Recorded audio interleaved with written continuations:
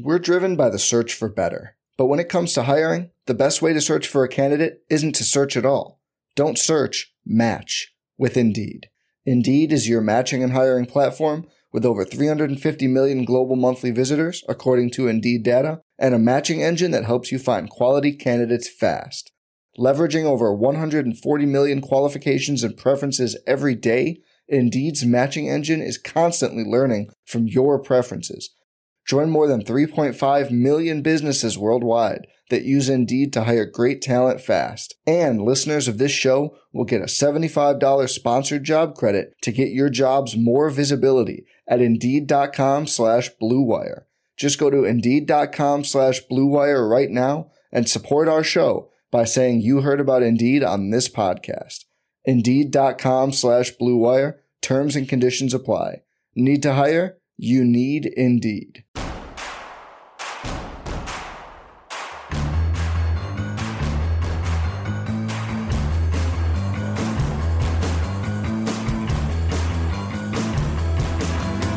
From your favorite source for Chicago White Sox talk, delivering news, interviews, analysis, and more. This is the Sox Machine Podcast with your hosts, Jim Margulis and Josh Nelson. To a new episode of Sox Machine Live. I am Josh Nelson alongside Jim Margulis, the managing editor of SoxMachine.com. It is Thursday night, November 2nd, 2023, as we are live streaming this episode on our YouTube channel at youtube.com/SoxMachine. And for those that are listening to the audio version of this show, you can subscribe to the Sox Machine Podcast wherever you listen to podcasts such as Spotify and Apple Music. Quite a bit to talk about here, as last night the Texas Rangers had a very tight game. Zach Gallen was outstanding for the Arizona Diamondbacks. He was no-hitting the Texas Rangers halfway through the game, and in true Texas Rangers fashion, the offense comes around late. The eighth inning, a big Marcus Semien home run, and the Texas Rangers win Game 5, 5-0, and they win the World Series in 5 games. And Jim, as far as the World Series goes, after Game 1 was very entertaining. And the Diamondbacks owned Game 2. The Diamondbacks blew out the Rangers. So maybe as an Arizona Diamondbacks fan, you feel like, hey, we should be up 2-0. But what's so impressive about this World Series win for the Texas Rangers, they went undefeated on the road. Like the White Sox did that in 2005, right? The White Sox went 6-0 on the road. The Rangers went 11-0 in this postseason on the road. That's incredible. Yeah, the White Sox had home field advantage for their entire run through the American League, so they didn't have to worry about like starting series away from then U.S. Cellular Field. So they had the ability to get leads, set up pitching staffs the way they want to, get in the other team's bullpen, etc. And that's worked out well for them. So yeah, the Rangers did it a little bit with a higher degree of difficulty, but I think they showed the depth of the American League and just how good and challenging that AL West was. On the other hand, with the Diamondbacks, like just showed they were a little bit underpowered, which I think was the knock on them going into the October, was just like the home run power isn't quite there.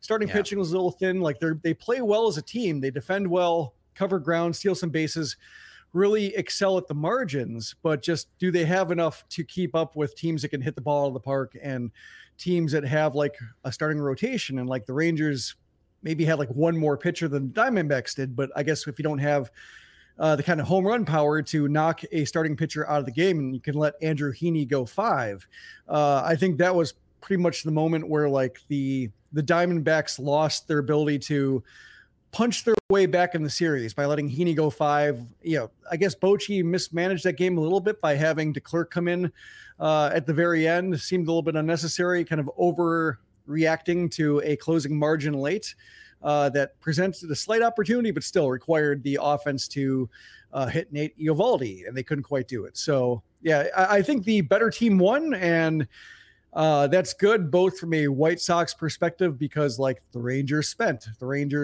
spent on premium talent, and there's Corey Seager, and there's Marcus Semien doing the heavy lifting offensively, defensively, coming through with big hits, big moments, playing really fine defense when you needed it.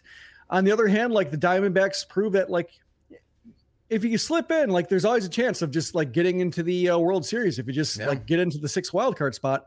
But it helps to have that talent. It helps to have that extra pitcher. It helps to have that home run power that the White Sox currently lack. So I think like either one presents an example for the White Sox to learn from, but the better example, the example that's more fun and less reliant on luck, prevailed here. And this picture always makes me laugh, but congrats to Dane Dunning and Marcus Semien, old friends. Dane Dunning is a champion. And the photo that I'm using for our podcast listeners of the play-by-play, I forgot what season this was for. It's like a spring training opening day headshot where he just has this really goofy smile on his face and he's got the rec specs on. I absolutely love it. And I'm happy for Dane Dunning and Marcus Semien to get their World Series rings. But I just had to use this photo. I tweeted it out last night. And Dane Dunning, Marcus Semien, old friends and now champions, Jim.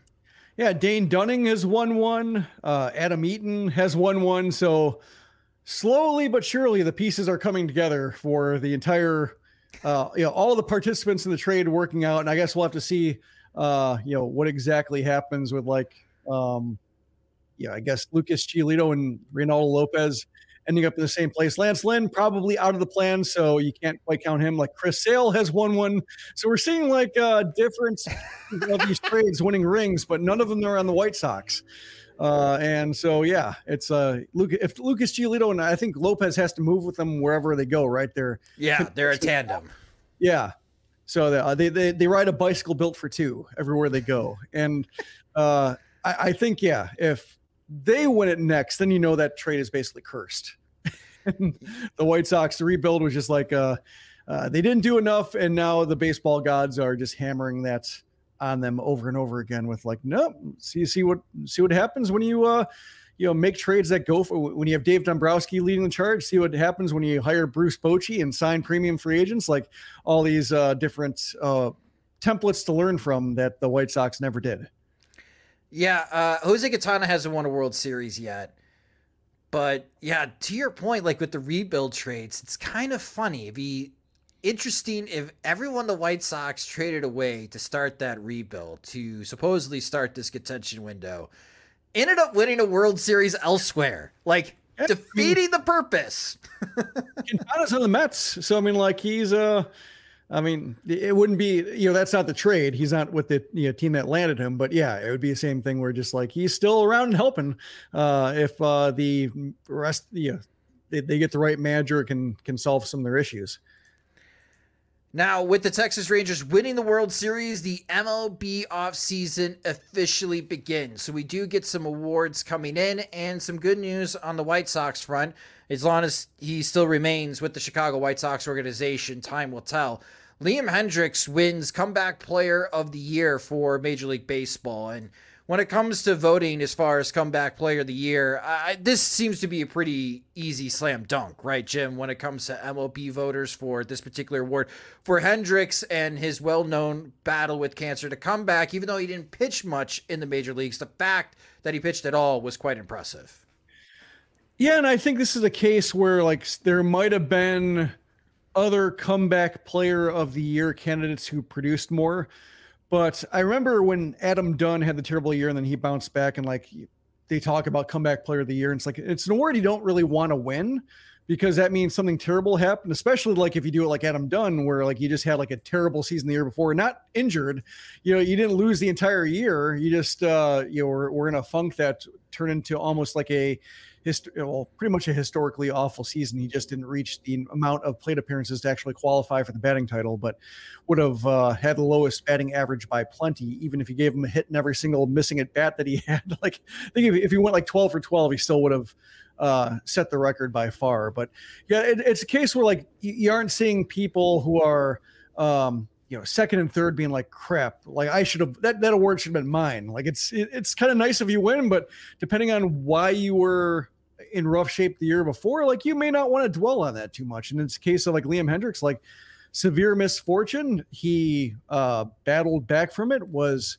not only on the field, but off the field, like very, very proactive with using the attention he was receiving to direct it to causes that helped him out and organizations and such, and meeting with cancer victims as he's going along, or cancer patients I should say, going city to city even when he's on the injured list. So he did a lot, even when you take away his 5 appearances on the field, and say it was a story worth, it was a comeback that's worth honoring and seeing all the way through. And even if somebody, I don't have anybody offhand, but just, if somebody came from Tommy John surgery and pitched 200 innings, be like, it's, good for Liam Hendriks. Not going to complain.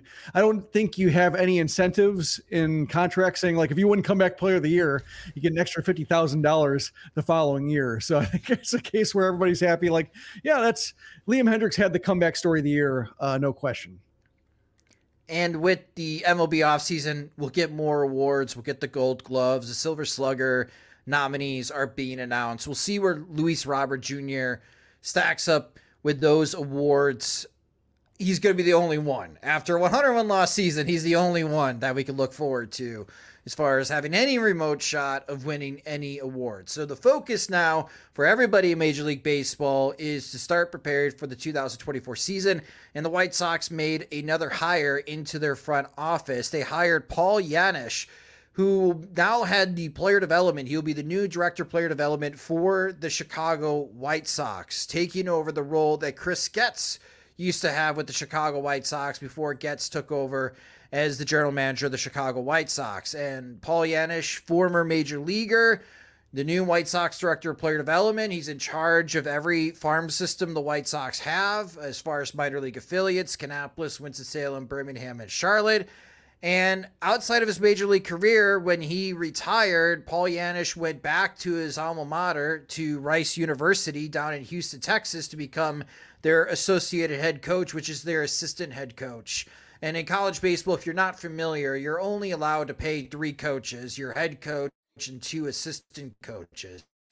So Paul Janisch did have a paid coaching job with Rice University, and he was also their head baseball recruiter for the university. This is an interesting hire, Jim, from the perspective of the direction that the White Sox went to replace Chris Getz, I should say, to head up an entire farm system. I do not doubt Paul Janisch's ability to identify and develop talent. That's what he's been doing on a college baseball level, taking high schoolers, 18 years old, sometimes 17 years old, work them through your camps, fall ball, and of course the spring season, and watch them grow from their freshman year to junior year, and if they're worthwhile, get drafted in the major leagues, and seeing new faces all the time, and going out there and scouting and watching these high school baseball players and recruiting them to go play for Rice University. Those are unique skill sets that Paul Janisch has. Has he ever managed 4 minor league affiliates at the same time? Has he ever managed 100+ players in a pipeline? I don't know, and he may not have, and he may have to lean on Chris Getz on how to do that, and I'm not exactly sure if Chris Getz was even good at that particular job. So that's why I'm a bit curious in the direction that the White Sox are going. I have other ideas of what this could mean as far as the whole entire organization viewpoint. But Jim, what are your thoughts about Paul Janisch now going from Rice University to now being the player development director for the Chicago White Sox? Well, for one, I'll be able to keep him straight when it comes to, like, for the years they overlapped, I always had to remember which one was Paul Janisch and which one was Paul DeYoung. The soft J's, the Pauls with the soft J's made me, always had to figure out which was the journeyman, which was the Cardinals, and now I'll have them fixed in my brain. So there's that. The question I think with Janisch is he the director of player development, or with Josh Barfield there, is he more the assistant director of player development, with Barfield executing like having a stronger hand in the sayings initially as this new administration tries to get off the ground? Because, like, if Janisch is like the assistant, then, like, that's fine. Like, former pros with some either, front office or roving instructor, or in this case, college experience, that tends to be like a title that they break in with. And then they, go up the chain if they show an acumen for it, or if they show a desire to keep doing it. So like, that doesn't strike me as like, in that situation that Giannis is like, fine, he's probably just a guy right now, and we'll see what happens. But like the way Chris Getz touted him, like reading from his quote in the press release saying, with 13 years in professional baseball, including 9 in the major leagues and another 6 years at Rice University, where he served as associate head coach, and then he said, like, and then coaching successfully at a high level program like Rice. Like, did he coach successfully? Like, they haven't had a winning season since he's been there, whether unpaid or paid role. Like, they just seem like an unremarkable, also ran in Conference USA. So like, I don't know if he's successful. I don't know if a case like Rice, which, has had some high times and low times, like whether it's hard to be successful there, especially like in with the transfer portal, like if that makes it harder on a team like them. And so they'll just be kind of cursed to be a second division club in college baseball, unless they have some, some hot years where they get the right transfers or players don't transfer. But like, that's a case where like, if I'm reading that quote and then Getz is trying to sell me on the director, like I'm thinking like, nah, not quite there yet. Like I'm not buying it. Like have to see it to believe it. Not going to rule them out entirely, but there's nothing in the body of work that shows that. And I wrote in my post about this afternoon saying like, I couldn't quite tell the overlap. I couldn't find any professional overlap with Getz and Giannis, or Barfield and Giannis. Brian Bannister, like he was briefly with the Royals AAA team, but not that time that overlapped with anybody else. Couldn't find any connection. And then our friend Larry from our Southside Sox days shot me a tweet saying that Giannis and Barfield are high school buddies, played on the same travel team in Houston. So that's like, there's your personal connection. So if it's a case where like, we have a director position, I think he could be good at it, but he's going to basically be the assistant or associate director while we get this thing off the ground, and it'll be good like training wheels for him. Then sure, he's as fit as anybody else who would take that kind of job, and we'll see what he does with it. But yeah, based on what Barfield said about him being more invested in player development early, even if he is the assistant GM, theoretically overseeing more departments than that, like that makes me think that he's essentially the director of player development, and the person who has the title is somebody who can be in more of a trainee role. The problem you run into that is that Josh Barfield could suddenly be stretched thin. Like if Josh Barfield, Jim, is responsible for the future of the Chicago White Sox, having the scouts report to him, working with Mike Shirley, have they made any changes in the international front? I know Chris Getz mentioned that, but I haven't seen any news if Marco Patti is still with the organization or not. I'm assuming he still is. Yeah, I would assume no news means everything's same. Like if Marco Patti were fired, you'd hear about it. Got it. So Josh Barfield, like trying to figure out White Sox organization. If he's in charge of like the future White Sox players, who they draft, who they sign internationally, maybe sign post MLB draft, the non-draftees. Okay, so he's got the assistant GM role. That's a lot of work.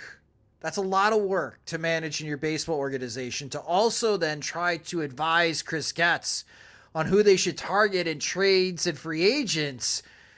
You get stretched thin real quick. And that's where like Paul Giannis, my perspective is, I think he would actually be a great asset to Mike Shirley, because the two would actually be competing against one another when it comes to scouting high school players.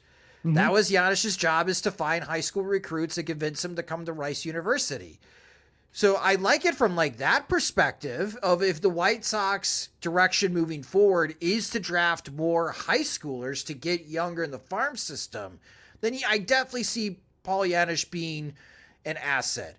But this job, the director of player development, again, you're overseeing 4 teams: Kannapolis, Winston-Salem, Birmingham, and Charlotte, not one team.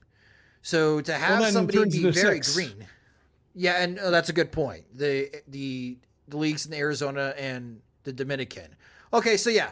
So 6 affiliates, Jim. Like, this is not an easy job. And that's where I'm a bit hesitant. I'm a bit concerned. This is a lot of work for Paul Janisch to step into, and maybe he's ready for it. Maybe he's got a great game plan. Maybe he's got a 300-page binder ready to go and hit the ground running for the Chicago White Sox. But as far as like the organization, this is why the Los Angeles Dodgers have like 90 people in their front office, right? Because they have like 20 to 30 people who just focus on this one area. Meanwhile, the White Sox have 2 guys, Josh Barfield and Paul Janisch. Like, I wish Janisch the best of luck. I'm really curious on how he's going to help out, especially if the White Sox do decide to target younger players. I do think he could be an asset, but it is going to be a lot to manage the affiliates. Yeah, I mean, they have added a few positions to help out, like Josh Barfield was a new position for assistant GM, like Jeremy Haber still on the organizational chart. So he's not replacing Jeremy Haber. There are 2 assistant GMs where previously there was one. Gene Watson now aboard as director of player personnel. So that could be a case of like him, that position being somewhat of an assistant GM to free up Josh Barfield to be more hands-on with the minor league system. Because like there, you'll have Gene Watson there doing some of the grunt work for just up and down stuff, promotions, et cetera. Like you're taking care of just roster moves, et cetera. So like they have added some bodies, but yeah, they're, it's very piecemeal at this point. It's very incremental. And I think it's probably going to be a multi-year proposition of trying to figure out who's exactly doing what, who reports to what. Like remember when Matt Lyle was brought on to be like the first White Sox first attempt at being like the hitting director, and like remember all his YouTube videos and be like, oh, this guy is really advanced and doing stuff the White Sox had never done before. And then he lasted a year because he just didn't really fit with what the White Sox were doing. Nobody really listened to him. They didn't have like a proper structure for him to really fit in. So he was just kind of preaching, and nobody's really listening. And so it could be a case of just like, after a year, maybe Paul Janisch goes and they hire somebody else based on just what they feel like they need. So, or maybe they add more positions up top to keep bulking up the front office. So if Chris Getz, is somebody who is trying to play the long game with Jerry Reinsdorf and is like trying to manage upwards in terms of saying like, yeah, we can compete, we can hit the ground running, but is also of the mind of just like, no, we can't hit the ground running. Like we're not in shape to, he's trying to like, get the job, but then like actually do the job well. You probably have to wait to judge a couple things in terms of just exactly what he's trying to do with the structure of the front office, because I don't think that Jerry Reinsdorf is somebody like, yeah, we're going to invest, right, $5 million, $10 million into new positions in the front office in 1 year. It's going to be like a multi-year thing. We're just like, can I have another, 200,000 for this? Can I have another, like just, year after year, kind of adding and hope that, there are some results that allow you to keep building. But that's kind of my read on the situation when it comes to what Chris Getz is trying to do. I think same kind of thing with Pedro Grifol. Like, I think right now Grifol is the manager because Jerry Reinsdorf wants to be the manager. So Getz has to play along and play nice and stay in Reinsdorf's favor. But then if you see hiring Brian Bannister, trying to hire a new hitting infrastructure, like he's trying to make changes around that. I imagine when it comes to the minor league system, when it comes to the size of the front office, it'll be similar. That there won't be any kind of windfall or that new ownership brings with like, yeah, we're moneyballing this, or we're, Houston Astrosing this, or whatever you want to call it, for having a modern sized front office. Instead, it's going to be this piece by piece, position by position, hoping to keep adding. And then if you have to subtract guys, hopefully you don't lose that position. Reinsdorf doesn't see it as an essential. We did get this comment during our YouTube stream from As in Rec. As in Rec wrote to us that Vinny Duber, who is the beat reporter for CHGO of the Chicago White Sox, in his story, he wrote that Paul Janisch said that White Sox ex-skipper Tony La Russa is, quote, in some of our meetings.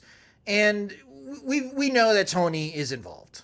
I think there's been a lot of outcry on social media right now, when it comes to Tony La Russa being involved. You were in Birmingham, Jim, and you were told that La Russa was. Yeah, I didn't see him, but yeah, I guess he was there throughout the week.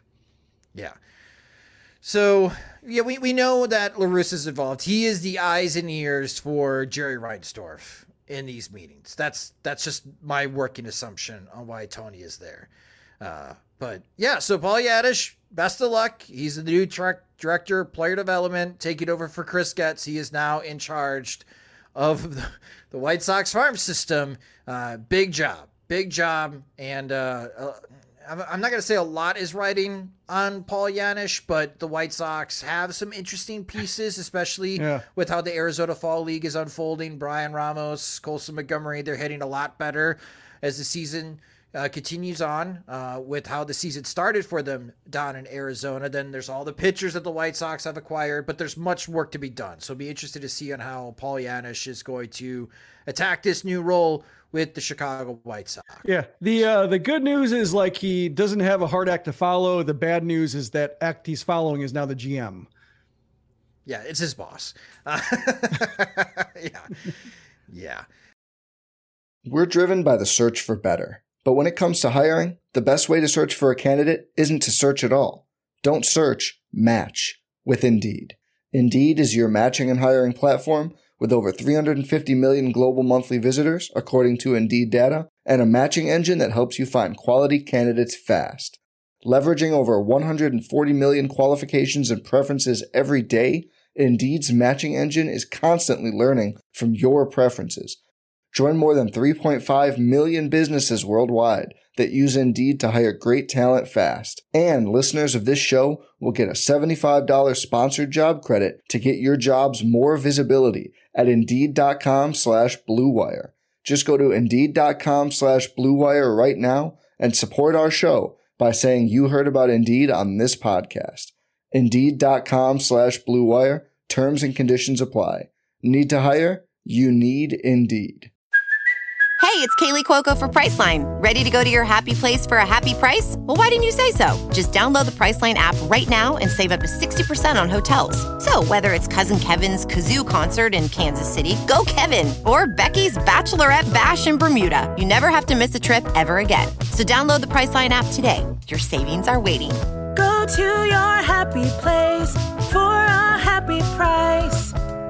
Go to your happy price, Priceline. When it comes to the MLB offseason, so it has started on November 2nd, 10 days. Okay, so by November 12th, there are some decisions to be made across Major League Baseball in the next 5 days as we are streaming this live. So if you're listening to the podcast, it'll be 4 more days. That teams that are going to be free agents have this window to re-sign with their existing ball club. So the Atlanta Braves signed reliever Joe Jimenez to a 3-year contract.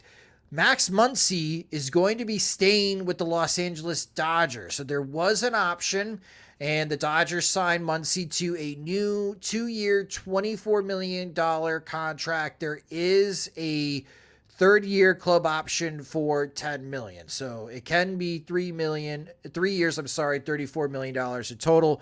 But Max Muncy will be staying with the Los Angeles Dodgers. That's the biggest name so far that is re-signed. But there's a lot more decisions to be made in the next 10 days, especially for the Chicago White Sox and the rest of Major League Baseball. But for those that have been participating in the offseason plan project, you guys already know this. And I'm really enjoying all the offseason plans that have been posted on SoxMachine.com. I think there have been some great ideas. We'll be touching on some of those ideas, some of our favorite ideas in upcoming podcast episodes.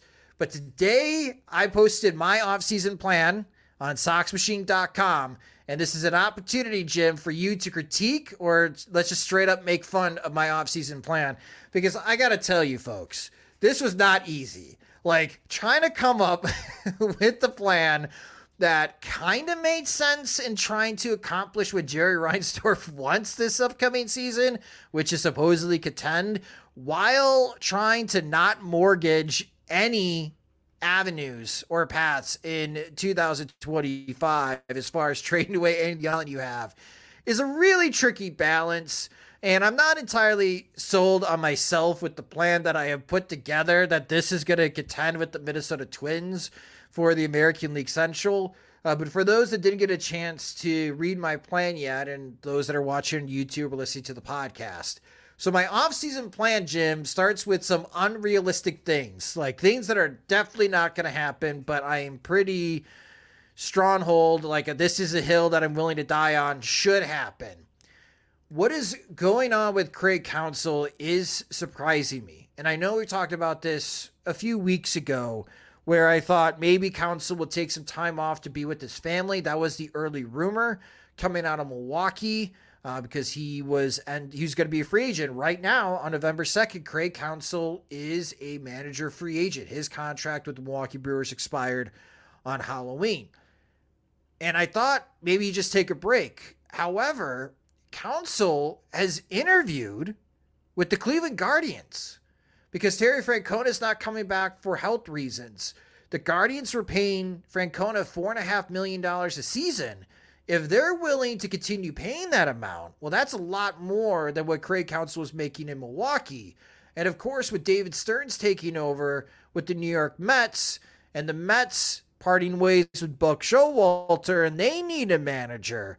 Well, all of a sudden, the poor Milwaukee Brewers are looking at a very good manager who has a good track record with that organization, having incredible leverage, Jim. And my first unrealistic part of my offseason plan, fire Pedro Grifol, and damn it, hire Craig Counsell. Who cares if you are paying 3 managers? The Las Vegas Raiders right now have to pay their 2 head coaches, John Gruden and Josh McDaniel, like $80 million over the next 5 seasons. There are worse situations in professional sports right now. I'm sure there are some universities that are paying like 4 head coaches right now in football. But go ahead, fire Pedro Grifol, hire Craig Counsell. I would feel a lot better about the White Sox chances in 2024 and beyond if they went this route, Jim. Yeah, I'm trying to think where I saw it. I think it was an Athletic article where they talked about Counsell and just like he's keeping an open mind because like there was a source close to him saying like he wants to set the market rate for managers. Like he wants to raise the pay floor for managers. Like it's very important to him. So, you know, the Mets make a lot of sense because of David Stearns and what Steve Cohen is willing to spend. The Guardians also make a fair amount of sense because like they kept Terry Francona. And like for as long as he was there, you never heard about like Francona, you know, entertaining other jobs, anybody like buying him away from Cleveland. Like I think they took care of him pretty well. And it makes sense because like if you pay your manager like an extra $1 million, you might be able to save how many millions when it comes to like playing young players, like integrating your farm system into your 26-man roster, piecing together platoons for cheaper, working around like bullpen days and such. Like if your manager is really good at working with the ingredients you have, then that probably saves so much money that, yeah, may as well, if Francona wants, $4 million instead of 3, give it to him. Because like, if you go to like a Pedro Grifol type who can only manage half the roster because he's scared of the other half, like that just might, backfire and everything and just set him back, 2 years and cost him how much money. So that's why I think the Guardians make some sense. If the Guardians see Counsell as a similar thing, and sure enough, like when you look at the rosters the Brewers put out and how much patching they do along the way to get a lineup working and to get enough of a pitching staff going, like he is cut from the same cloth, I think, and just being like, yeah, I'll work with what you give me, go for it. I'll have some input, but ultimately like I'll find a way to get it done. So I think the Guardians make sense for him to look at and to pump up his value. And I guess Milwaukee is still in play if they pony up and, if they pony up. Yeah. Which, like they might just because like they're under the same smaller market pressures as Cleveland in terms of like how much money has Counsell saved them by maximizing the talent they've had on hand.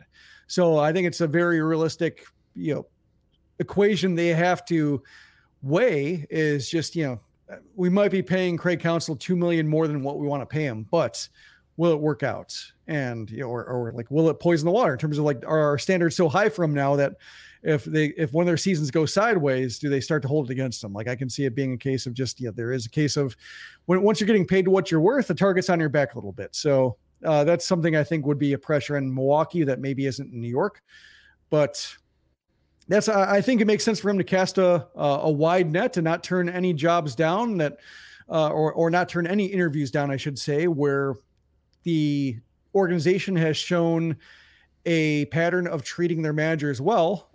I don't think Chicago is that, but yeah, I mean, if you're going to if you're going to have a miracle turnaround with having a roster be greater than the sum of its parts, then it does take somebody like Counsell who has done that job in Milwaukee.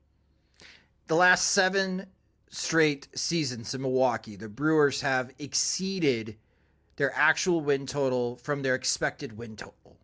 That's impressive. The last 6 full 162 game seasons, the Milwaukee Brewers are averaging 90.6 wins per season. Could you imagine if the White Sox had that type of run? Man, we'd be complaining that they haven't won a World Series, but at least they would be winning. That would be an incredible stretch. And obviously Milwaukee's done a great job in player development, and they've done a great job strategically with their signings and trades.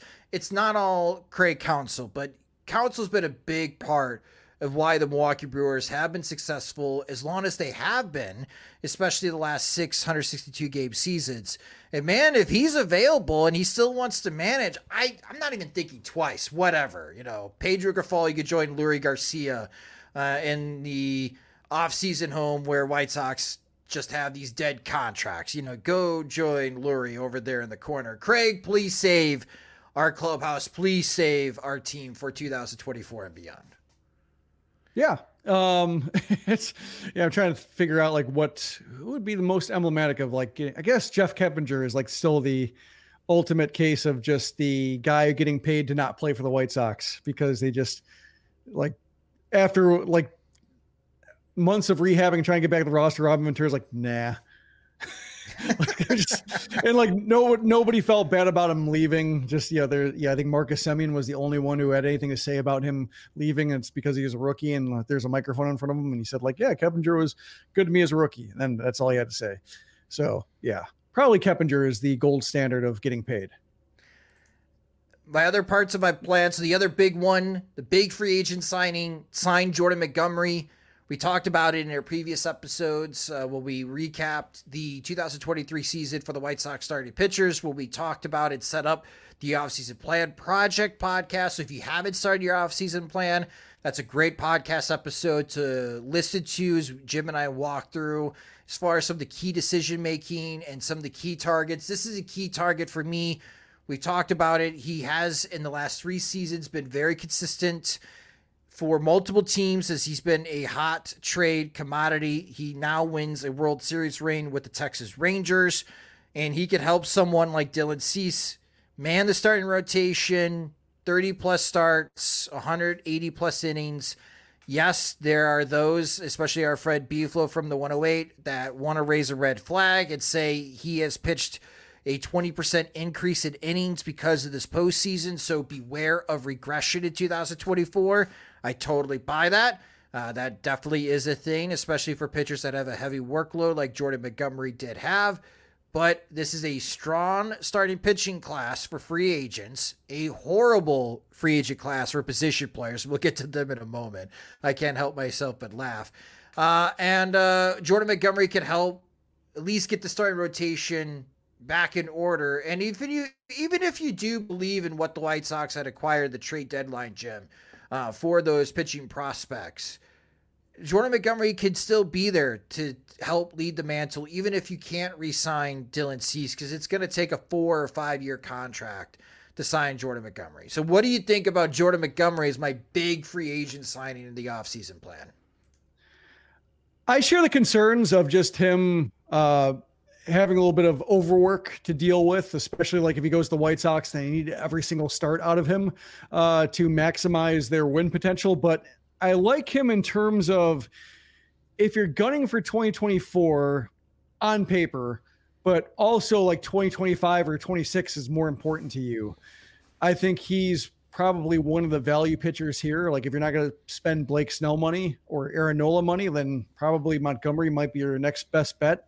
Signing a pitcher this year to help in 2026. Like he seems like, he's gained velocity. He's not getting by on craft and guile. He's got a couple of different fastballs that he can lean on depending on which one's working better and which way league trends are going.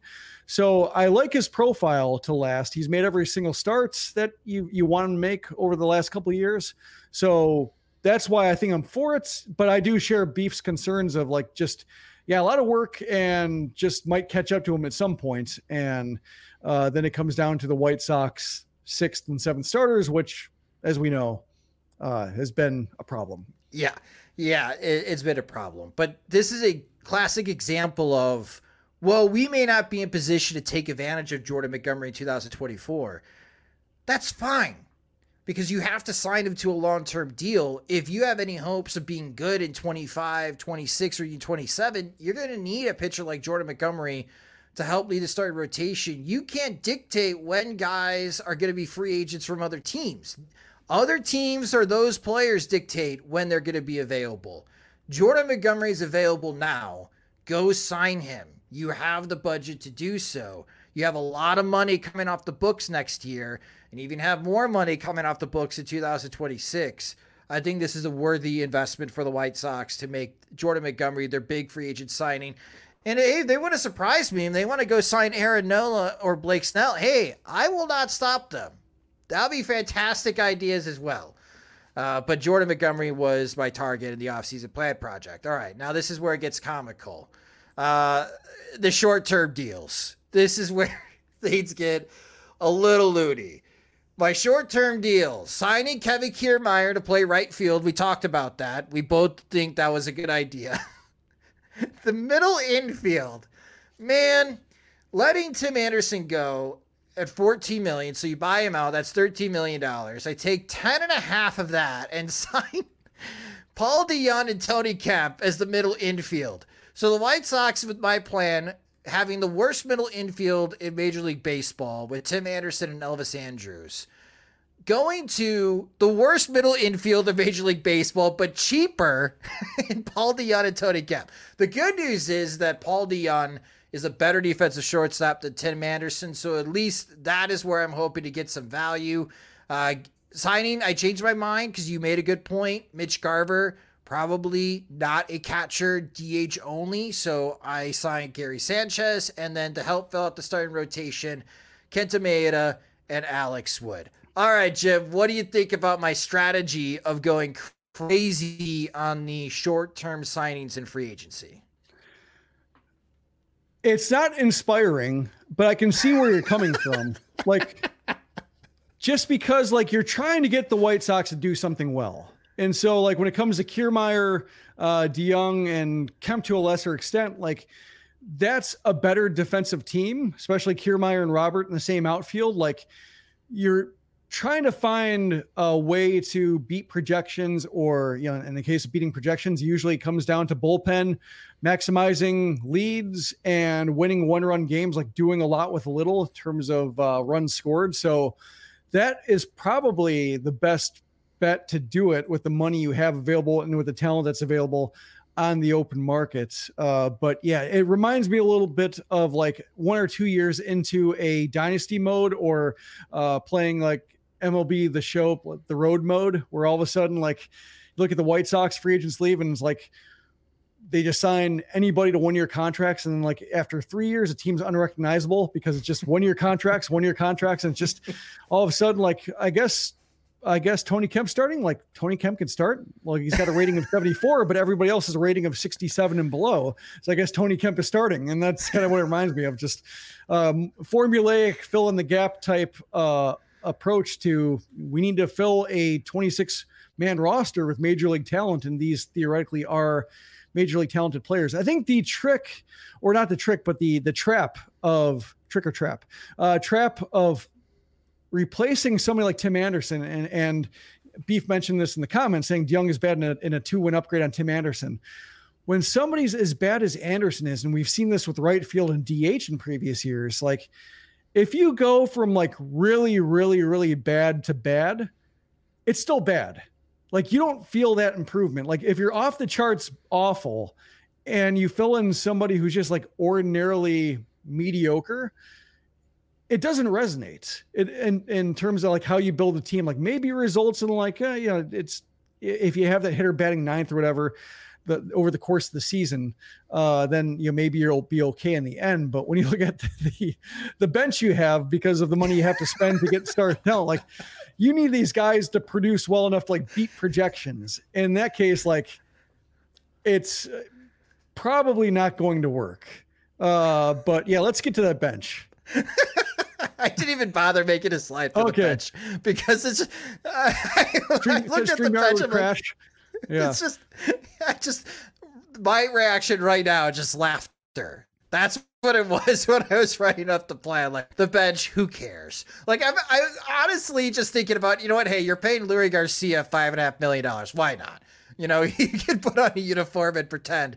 So my bench I've been picturing like out of shape Larry Garcia, because like you can always say about the guy who's always in like great shape. I'm just picturing him like 40 pounds overweight, a spare tire, trying to like fit into his old uniform, like, because he's been just having just like too many beach days or something like that. Like, I'd want to see that, like stubble, cigarette dangling out of his mouth, old time spring training where you use the 6 weeks to actually get in shape.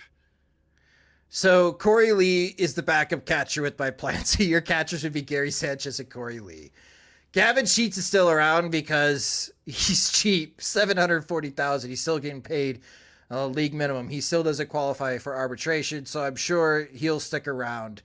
And then, whoever wins the triple cage fight between Zach Remillard and Romy Gonzalez. Oh, God. Oh, my gosh. I can't even finish. Whoever else. I just plugged in random names for the bench. All $740,000. Don't even bother investing in any bench players to start the season. Again, the headline is faux contention plan. And that's what this is. Like, if things click and the vibes are good, you got a lot of veterans on this team. Maybe you have a good April and May, and perhaps it changes some minds, and you try to run with it as long as you possibly can. If it doesn't work out, well, then, you can have a fire sale again at the trade deadline. You buy half a season for your player development, brand new people in charge of that. Move aside Paul DeJong. It's Colson Montgomery time. No qualms with that. No headaches. No hurting anyone's feelings. Everyone knows the agenda. So that's what I was aiming for with my off-season plan. Like, a little bit of investment in hiring Counsell and Jordan Montgomery, but to fill out the rest of the roster, short-term deals, sign aging veterans, promise them starting gigs, which you could provide starting gigs, and that could be a better selling point than being a platoon guy or a bench bat or a swing guy in someone's bullpen. I think when it comes to this roster, you have to have somebody like Counsell, because like I'm picturing Pedro Grifol like managing an influx of veterans who have all been successful to like winning World Series titles with other teams, and all of a sudden coming in the White Sox, like, now you're going to get exposed to our culture. And like, what culture? Like, I could just picture a lot of eye rolls and dismissive hand gestures behind his back when he's trying to bring in and integrate all these veteran free agents into the fold. So it would take an accomplished manager who would actually have the respect of these players versus like players on a 1-year deal looking to for bigger deals ahead. Like, I could see just Grifol caving in, and because he appeals to Jerry Reinsdorf just not getting fired and just being 2016 all over again in terms of except without like Adam LaRoche's kid involved. Yeah, and there's a lot of comments that I see here, like with Trey Williams, the YouTube stream. So your plan is to sign a manager and a center fielder that won't sign here, overpay for a starter who won't be good when our new core is up, and replace Anderson with DeJong. Amazing. Yeah, I mean, I could be completely honest and be like, you just want to skip baseball in 2024? Like, that's not the point of the plan. We've been the point of the offseason plan is, how do you build a contending team with what you got on hand? And that's why I love the ideas that people are bringing up with their offseason plans. this is a horrible free agent market, especially the position player side. Like, you couldn't time this any worse if you're trying to rebuild a middle infield. Like, you just could not. And I think everyone is on the same plane here. It's like, yeah, we got to build a team to play in 2024 season. Your boss wants to contend. He's 87 years old, but he still wants to contend. So you got to please his demands. But you can't sacrifice anything that could impact 2025. Like, how do you balance that? And that's why this offseason plan has been harder than more recent seasons. Yeah. And I don't want to be realistic because, one, we don't know yet with the front office and what Jerry wants to actually own, or I should say wants to be able to spend. A realistic White Sox plan, I don't think you guys want to hear what that realistic White Sox plan is going to be. You may like my offseason plan a lot better than what the reality of what this team looks like in February. Yeah. And it's more, when it comes to the offseason plan too, it's more about like, hey, that's a decent argument for a free agent, or that's a good trade idea. So like, even if the plan entirely doesn't make sense, it's like putting the ideas out there that like, oh, I'm going to borrow from this plan. I'm going to borrow from this plan. Like, this might be a workable path. So it's basically like 1,000 monkeys at typewriters, when it comes to trying to plan. Like, you might be able to get like a one roster that actually breaks through and wins the World Series based on all these plans coming together. So that's the idea. So that's why, like, when it comes to Kevin Kiermaier, like, yeah, like, probably won't sign at the White Sox, but like, you can make an argument for signing him, and like, you can make the argument for putting funds towards them. So make the argument, and then we'll see how it weighs against or how it balances out against all the other needs that this team has. But yeah, in this case, like, this is one way to do it. It just requires like, it's a little bit like the 2005 White Sox. And if Rick Hahn were still running this team, say, well, we had a little bit of a team that relied on 1-year deals, and that team did pretty well, I seem to remember. And like, everybody rolling their eyes because it's failed every other time he's tried it. But like, that's the argument he would make. So you could do the same thing here and just, say like, nobody wanted Jermaine Dye for more than 2 years, and nobody thought AJ Pierzynski was going to do, like, and on and on and on. So yeah, it is the Rick Hahn plan. So there you go. Trey's counter to what I just said was that my team's a 90-loss team, and I agree. But you know what? I'm going to be a little Steve Stone here. That's an 11-win improvement, Trey. That's a big jump in Major League Baseball. So if my horrible team for this offseason plan wins 11 more games than the 2023 roster did, I'm chalking that up as a W, especially with how poor my offseason plan was last year. The only realistic way for the 2024 White Sox to really bounce back and win the American League Central, Jim Reinsdorf's going to need to spend like the Texas Rangers. And to come full circle this podcast episode, the Rangers have provided the blueprint. Like, you want to dramatically change things? Spend $500 million on Aaron Nola and Blake Snell and roll in with Cease, Snell, and Nola to start your rotation. Go sign Cody Bellinger. Go sign Shohei Ohtani to like a 2-year contract because nobody really knows what's going to happen with Tommy John, but pay him $40 million to be your DH. Like, really, really spend some serious cash to change the outcome of your team. And if you're not willing to do that, then you got to piecemeal everything together and then hope for the best. Yeah, give Shohei Ohtani a 15-year contract with an opt-out after 2 years. That's basically what the White Sox have to do. But like, that's a case of like with Manny Machado, like they did not want to give him the opt-out. Like Manny Machado on a 5-year, what was it, trying to think of what the deal ended up being, like 140 million or something like that. What first something 5 years of his deal. Yeah. But anyway, like that would have been the perfect signing for him. And like him, like, opting out, sure, go leave. Like that's what we wanted to sign you to 5 years in the first place. So great.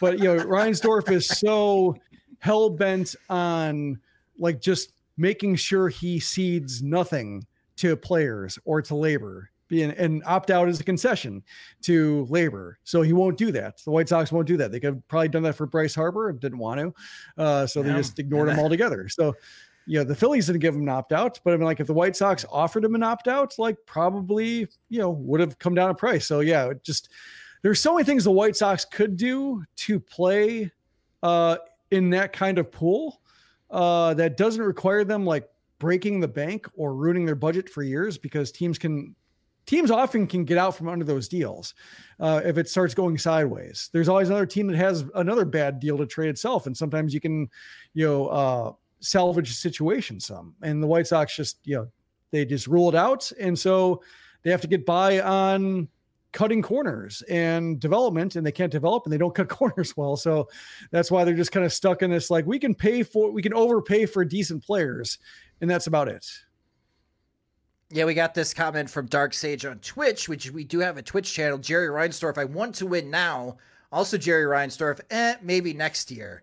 And yeah, that is. We don't have a year to waste. Sure. Also, yeah, it's like we don't have a year to waste. Also, we wasted the last 6 years. Yeah, but again, if you haven't submitted your offseason plan, you can still do so. Go at soxmachine.com. If you don't like my plan, I don't like my plan. But that's what I'm rolling with for this upcoming offseason for the White Sox. Be another monkey.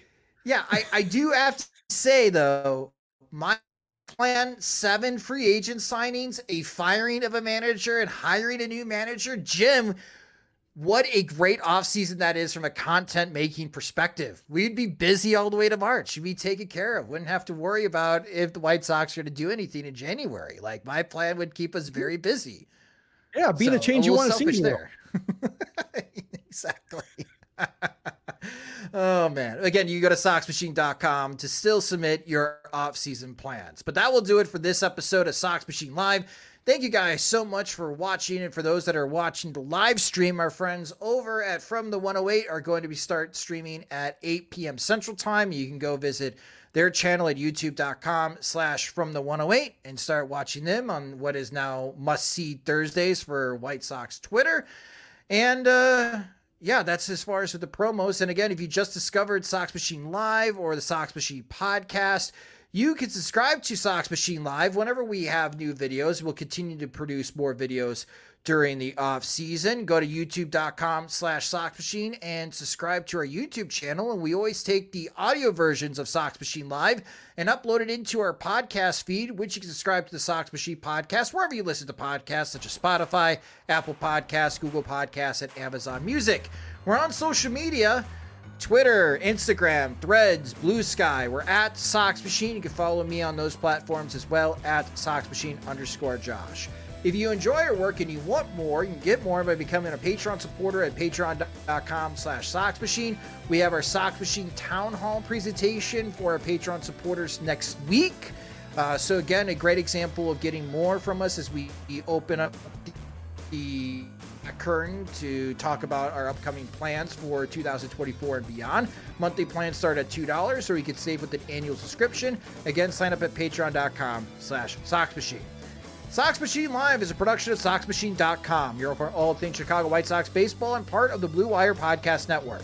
Alongside Jim Margulis, I'm Josh Nelson. Thanks for watching and listening.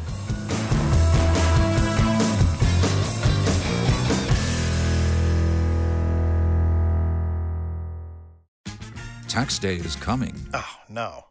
But if you sign up for Robinhood Gold's IRA with a 3% match, you can get up to $195 for the 2023 tax year. Oh, yeah.